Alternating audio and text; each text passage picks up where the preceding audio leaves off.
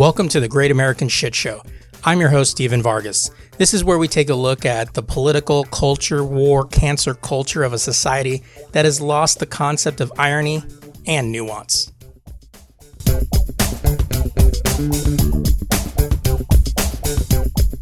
Thank you for joining me on our premiere episode of The Great American Shit Show. I'm your host, Steven Vargas.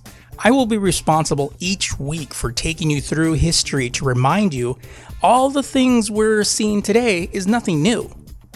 This is what happens when you choose not to learn from history and just kick problems down the road. This podcast is part of the Gen Xer Pod series, which takes my passion for history and critical thinking and reminds people that this isn't stuff you can learn from memes or 30-second TikTok videos, which are normally wrong anyway. Oh, and by the way, if you feel the need to insult me because I don't lean heavy in your political ideology, but form my own opinion on the evidence presented to me, that is the basis for a quote-unquote free thinker. When you hear someone that is on the cusp of being canceled for being a fucktard, usually says that they are a quote-unquote free thinker, to which I say, ya ain't. Why? Well, that's because you say the same things all those other quote-unquote free thinkers say. That's called conformity. It's like those goth kids in school that used to make fun of people for being conformist, yet they all wore the same dark clothes, dyed black hair, and some makeup. Isn't that the same thing? So, be nice. And I will be nice. Only until it's time to not be nice.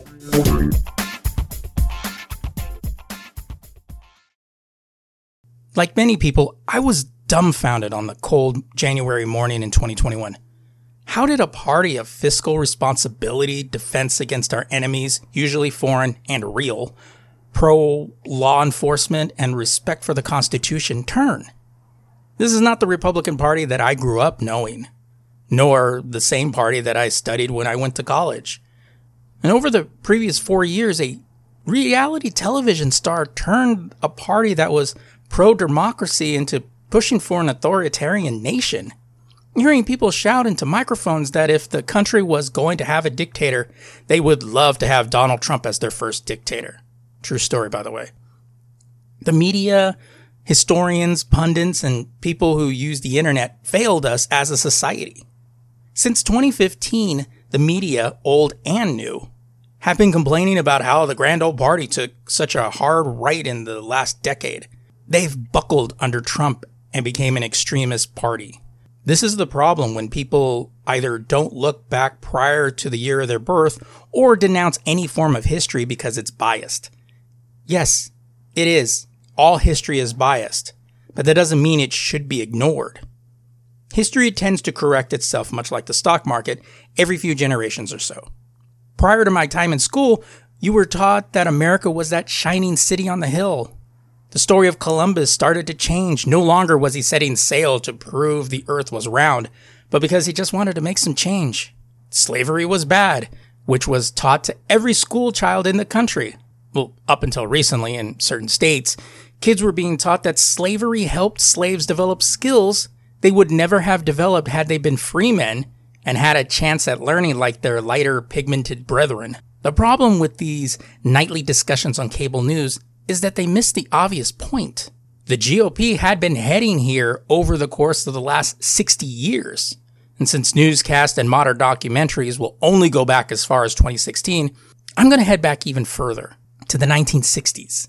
Before Generation X ever began, and boomers were barely in their preteens by this point. Back to when the silent and greatest generations had control of the world, 15 years after the Second World War and 50s conformity had taken hold. Vietnam wasn't a thing yet, and Americans still viewed the Soviet Union as the bad guy. But before we head there, we need to stop back in 2021, just 3 short years ago. Remind people that all the history you will learn in the next several episodes culminated to that cold, cloudy day in Washington, D.C. on January the 6th, 2021. And it's still not over as we start 2024. With a new election that has the same earmarks of that election back in 2016. So that brings us to this week's premiere episode, The Modern GOP, The Founding. After 2020 ended, many people thought a new dawn was upon us. that we had somehow turned a corner, that somehow when January 1st came, the skies would open up and the kingdom of heaven would descend to earth. Well, that didn't happen. On January 6th, the holdover from 2020 sprang back up. Donald Trump had lost the presidential election back in November, and he wouldn't accept defeat. He continued to spread false information about the election being stolen. On that cold Wednesday afternoon, the United States Congress was about to certify the election for Joe Biden. And then this shit happened. Chaos and lawlessness striking at the heart of American democracy, breaking out after the President of the United States urged an angry mob of his own supporters to confront members of Congress and even his own Vice President who were preparing to certify the election. They stormed the Capitol, clashing with police, breaking windows, scaling the scaffolding, fights breaking out in restricted areas of the building, officers outnumbered. In the House chamber, lawmakers dove for cover beneath their desks. Agents with guns drawn, their fingers on the trigger, guarding the barricaded door. Now, this insurrection didn't happen in a vacuum. Nothing that happens in our lives occurs in a vacuum. Earlier that day, Trump gave a speech to his supporters that would be seen by many as a call to arms, that he was asking them to take up his cause. We're going to walk down to the Capitol because you'll never take back our country with weakness. You have to show strength and you have to be strong. He was asking his people to fight. For what exactly? Well, that he receive a second term. For some reason, Trump believed that Congress could overturn the election and all Mike Pence had to do was not certify the votes. To this point, no one in the Republican Party, with the exception of Mitt Romney, dared to stand up to him, nor tell him he was wrong. That Monday, he told his supporters at a Trump rally that Mike Pence had to do it or he wouldn't like him as much. I hope Mike Pence comes through for us, I have to tell you. I hope that our great vice president comes through for us. He's a great guy. Of course, if he doesn't come through, I won't like him quite as much. It was obvious at that point, Pence wasn't too keen on doing his bidding. Not because he didn't like Trump, but because it was unconstitutional. Word had leaked out that Pence was hedging on doing his one thing.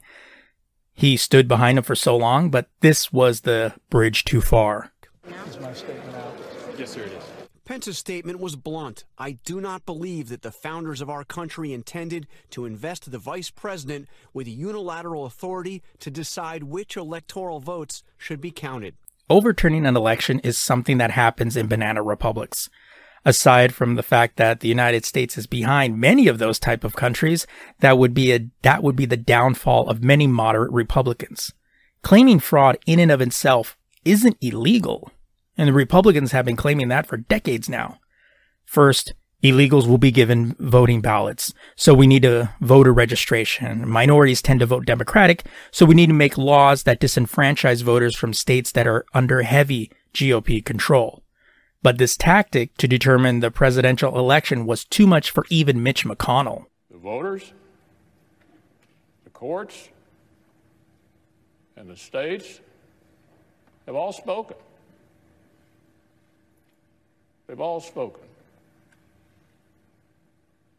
If we overrule them, it would damage our republic forever.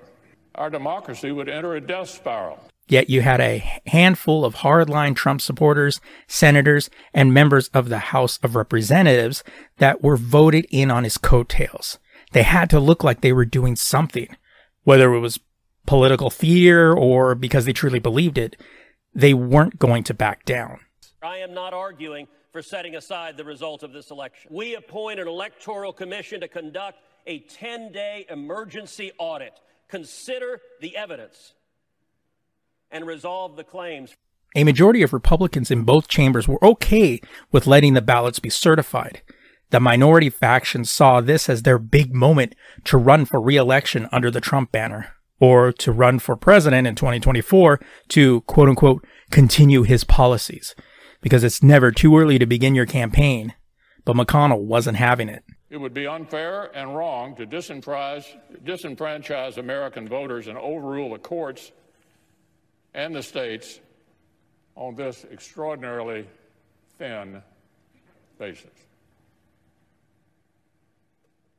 And I will not pretend such a vote would be a harmless protest gesture while relying on others to do the right thing. Then the Trump supporters stormed the Capitol building. Capitol police were overwhelmed, and there was no additional security available. When Black Lives Matter protests happened during the summer, D.C. was mobilized as if they were expecting a caravan from our southern border. Had minorities committed such an action, they would have carpet-bombed the Capitol, and anyone who believes differently is simply lying. And then bedlam ensued.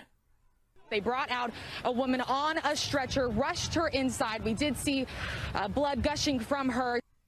Even as his own people were being shot, eventually dying, Trump did nothing. After pleas from his political supporters, he finally released a Twitter video. I know your pain. I know you're hurt. We had an election that was stolen from us. It was a landslide election, and everyone knows it, especially the other side. But you have to go home now. We have to have peace. We have to have law and order. We have to respect our great people in law and order. We don't want anybody hurt. That classless video essentially gave cover to the insurrectionist, or at least they thought so. While all the talking heads on cable news blamed the president, others blamed the Capitol Police, while some even blamed Nancy Pelosi. There is this mythical belief among liberals that all this was the fault of Donald Trump. He wasn't the cause, but a result. The far right wing of the Republican Party has been heading in this direction since the 1960s. The party has been ever so inching to its far right tendencies for over half a century. Why? Because it wins elections. It's important to understand how we got to this point. The election of Donald Trump and this far-right dominance of the conservative movement has been on this path for over 60 years. This podcast plans to examine how we got to this point through history and how each of these moments in a vacuum seem like random or even isolated events, but they were a small weave in the fabric of the new conservative movement. Now, here's a bit of history. The formation of the GOP came as a result of a split in the Whig Party in the 1850s. It was due to slavery. The Republican Party opposed allowing new states to adopt slavery. Yes, Democrats were the party of the South. They wanted to maintain slavery and their way of life. Abolishing slavery was considered government overreach and violated states' rights. Well, up until the 1950s, the war between Democrats and Republicans was pretty routine. That was until the election of 1960 when John F. Kennedy became president. Conservatives began racist accusations against Kennedy, who was the first Irish and Catholic president. Republicans would claim that we were under the rule of the Vatican. A lot has changed in the last 60 years. What many people didn't see was a split coming within the Republican Party. There were two factions, the more conservative wing of the party, which is now the Standard, and the more liberal wing. Based in the Northeast, they were often referred to as Rockefeller Republicans. The more conservative wing was considered too extreme to win a national election. They were for staunch fiscal conservatism and militant anti-communism. They felt their viewpoint was being overshadowed by the elites. Sound a little familiar? In the election of 1964, Lyndon Johnson was running for re-election. He completed Kennedy's first term. He still had 2 terms if he chose to run. Now, Richard Nixon, who lost to Kennedy in 1960, knew that Johnson would be hard to beat and opted not to run again. Then stepped in Barry Goldwater. He was considered the Trump of his day. I ask your help in this crusade to restore pride at home and respect abroad. And this is why I say that Republicans must take off the gloves. This is why I say that this election is not one for the record books. This election is one for the history books. Goldwater's speech to get into the 64 race sounded like a speech any Republican today would make. insert any conservative in 2021, and that would be a stock speech. Goldwater was viewed by many traditional Republicans as being too far to the right. Many knew he didn't have what it took to win. As a result, moderate Republicans recruited a series of opponents, which included New York Governor Nelson Rockefeller, Henry Cabot Lodge Jr. of Massachusetts, and Pennsylvania Governor William Scranton. Goldwater's nomination was staunchly opposed by the so-called liberal Republicans, who thought Goldwater's demand for active measures to defeat the Soviet Union would culminate in a nuclear war. In addition to Rockefeller, prominent Republican office holders across the Northeast refused to endorse Goldwater's candidacy, including both Republican senators from New York, Kenneth B. Keating and Jacob Javits, Governor Scranton, and Congressman John V. Lindsay. I will never vote for a public accommodations clause in any civil rights bill because I think it's unconstitutional. I think it tampers with the rights of assembly, the freedom of speech, freedom of religion, and the freedom of property. Now, liberals had no problem comparing Goldwater to Hitler. They do it all the time. However, liberal Republicans saw Goldwater as a bit of a racist for voting against the Civil Rights Act of 1964. He felt that the federal government didn't belong in forcing states to change. He was more of a let them figure it out in their own time and in their own way. In my home state, we have very few public places that remain segregated. By pointing out to business people that it is morally wrong to practice discrimination, and it's also economically bad. This type of approach, while I know it's time-consuming, it is having its effect, will have its effect, and I think it will achieve what we want. Goldwater believed it so much that he didn't agree with the Supreme Court when they said the Civil Rights Act was constitutional. Did it stop him from fighting it? Nope. He even suggested that the Constitution may supersede the highest court in the land. You have said, I believe, that we have no right to tell the southern states what they must do about school integration. I can't understand this statement. Do you mean to say the Supreme Court decision is null and void? No, the Supreme Court decision is not necessarily the law of the land. The Constitution still is. They interpreted by that action that it was wrong to have segregation. Now, they didn't spell out what was to be done. When running for president, Goldwater overcame his party's old guard by galvanizing a grassroots coalition of business people, Southerners, Midwesterners, and libertarians who felt sidelined by the GOP. This is a recurring theme in this series. It was their values, not those of wealthy Eastern elites, that should dominate the Republican platform, he argued as he rallied to defeat primary rivals like Rockefeller and Henry Cabot Lodge. Sometimes I think this country would be better off if we could just saw off the eastern seaboard and let it flow out to sea, he famously told the press in early 1960s. While Johnson was loudly declaring a war on poverty, Goldwater waged a war on the moderate wing of his own party. It is a delusion that a world of conflict will somehow mysteriously resolve itself into a world of harmony if we just don't rock the boat or irritate the forces of aggression. And this is hogwash.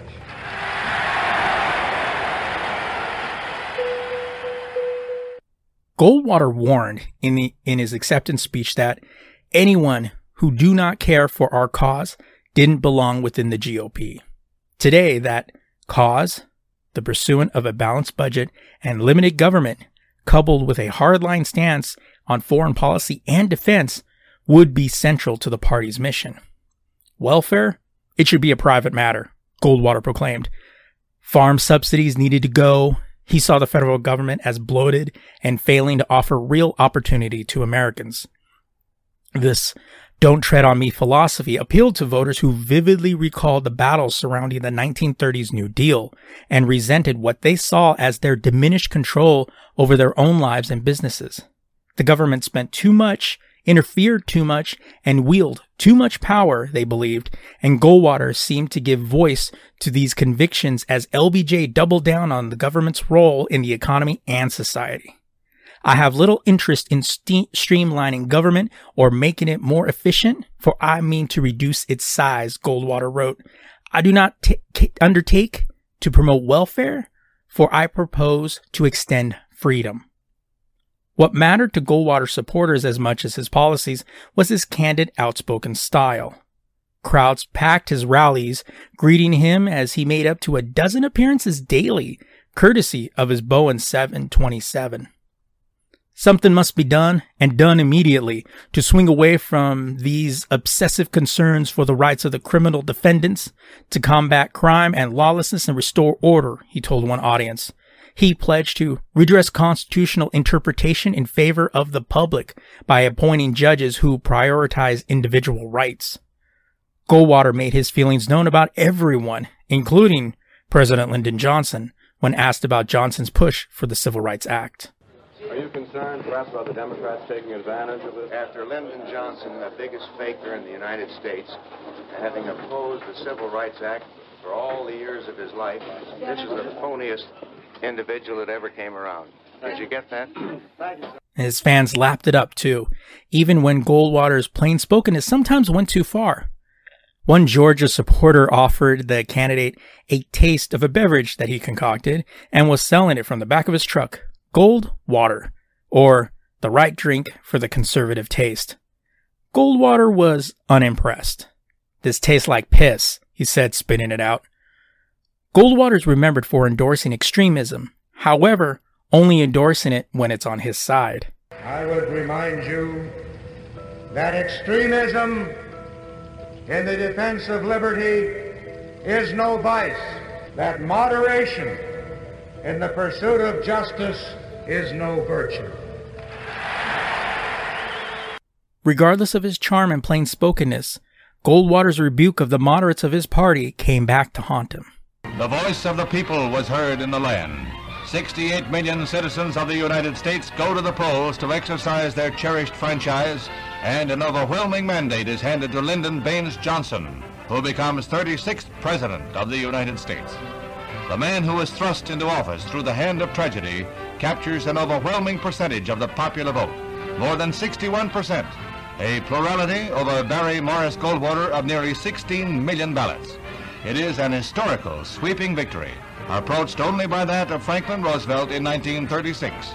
It is an election that crosses party lines, sees 5 states in the solid South defect to the GOP, and has political scientists wondering. While it killed his shot at the presidency, he wouldn't be the last to try. In fact, much of his beliefs are the cornerstone of the modern GOP. Goldwater's views and his lasting legacy are reflected in the slim, ghost-written book he published in the 1960s, The Conscience of a Conservative. Its publishers originally fretted over distributing an initial press run of 5,000 copies, recalled Stephen Hayward, a professor at Pepperdine University's Graduate School of Public Policy. But as Goldwater campaigned in 1964, his followers got on the GOP's right wing snapped up copies, propelling it to the New York Times bestseller list. The 123-page manifesto hasn't been out of print since. It's the regular feature of college courses in politics, government, and economics. The book pops up on lists of recommended reading for those on the Republicans' right wing. Goldwater's campaign slogan, "In your heart, you know he's right," may have suggested that American voters in 1964 weren't willing to be as outspoken opponents of a strong federal government or supporters of a candidate's ultra-conservative views. His flippant attitude toward the use of nuclear weapons scared many Democrats and even members of his own party. So much so that Johnson released a campaign ad, Daisy, that was so fear-inducing it was pulled after being aired only once. 1, 2, 3, 4, 5, 7, 6, 8, 9, 10, 9, 8, 7, 6, 5, 4, 3, 2, 1, 0. These are the stakes. To make a world in which all of God's children can live, or to go into the dark. We must either love each other or we must die. Vote for President Johnson on November 3rd. The stakes are too high for you to stay home. This would change over the decades that followed as his ideas and supporters moved slowly but steadily to the forefront of the Republican Party. Positions that seemed far to the right in the 1960s moved gradually to the mainstream, from originalist interpretations of the Constitution to limited government and a distaste for the mainstream media. Many historians trace the ascendance of far-right candidates and groups within the GOP to Goldwater's failed but memorable campaign. While you may think that Goldwater was a template for the newfound Republican Party, there was a major difference. He was never a fan of the religious right. He had a staunch view that religion had no place in politics. While he was considered a Republican, much like Bernie Sanders is considered a Democrat, Goldwater was a libertarian. In fact, he had this to say about Jerry Falwell in the 80s when President Reagan nominated Sandra Day O'Connor to the Supreme Court. The Reverend Jerry Falwell says that good Christians should be opposed to Sandra O'Connor. Well, you know what I said about good Christians. No, what did you say? How was that again, Senator? Well, I don't think I can use it on the air, but ass... Let us be the judge of that. Ass isn't the dirt. I said all good Christians should kick him in the ass. When it comes to the place that these groups try to take away the power of the American citizen, then I have to take exception to it. That's not tasteful. I don't like to do it. But I will oppose this abuse of constitutional power any place that I have to. Even the person you hate the most has good idea from time to time. Now, you begin to think that there is something familiar about Goldwater, and I'm not only referring to the words of Donald Trump, but of many Republicans after him. People wanted tough and plain-spokenness, guys with guts, but most importantly, someone to back the little guy. The creation of the Tea Party movement had this core belief. People like Ted Cruz, Rand Paul, and Marco Rubio ran under that banner. Then, of course, Donald Trump. But this time it resonated. So much so that he did something Barry Goldwater didn't. Win the presidency. Goldwater's run started something in the Republican Party. The seeds were already there. People like Ronald Reagan would pick up that mantle and run with it. He would be the next step in the evolution of the modern Republican Party.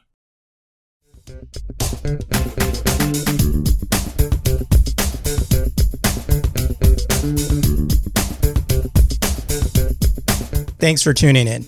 If you like what I'm doing here, you have two ways to help out. One, you can make a one-time donation to make this show self-sustaining through either PayPal, Cash App, or Venmo. Check the show notes for details and or links. Or two, you can share us on social media or review us on Apple Podcasts. This will make the algorithm gods promote our show to an unsuspecting public.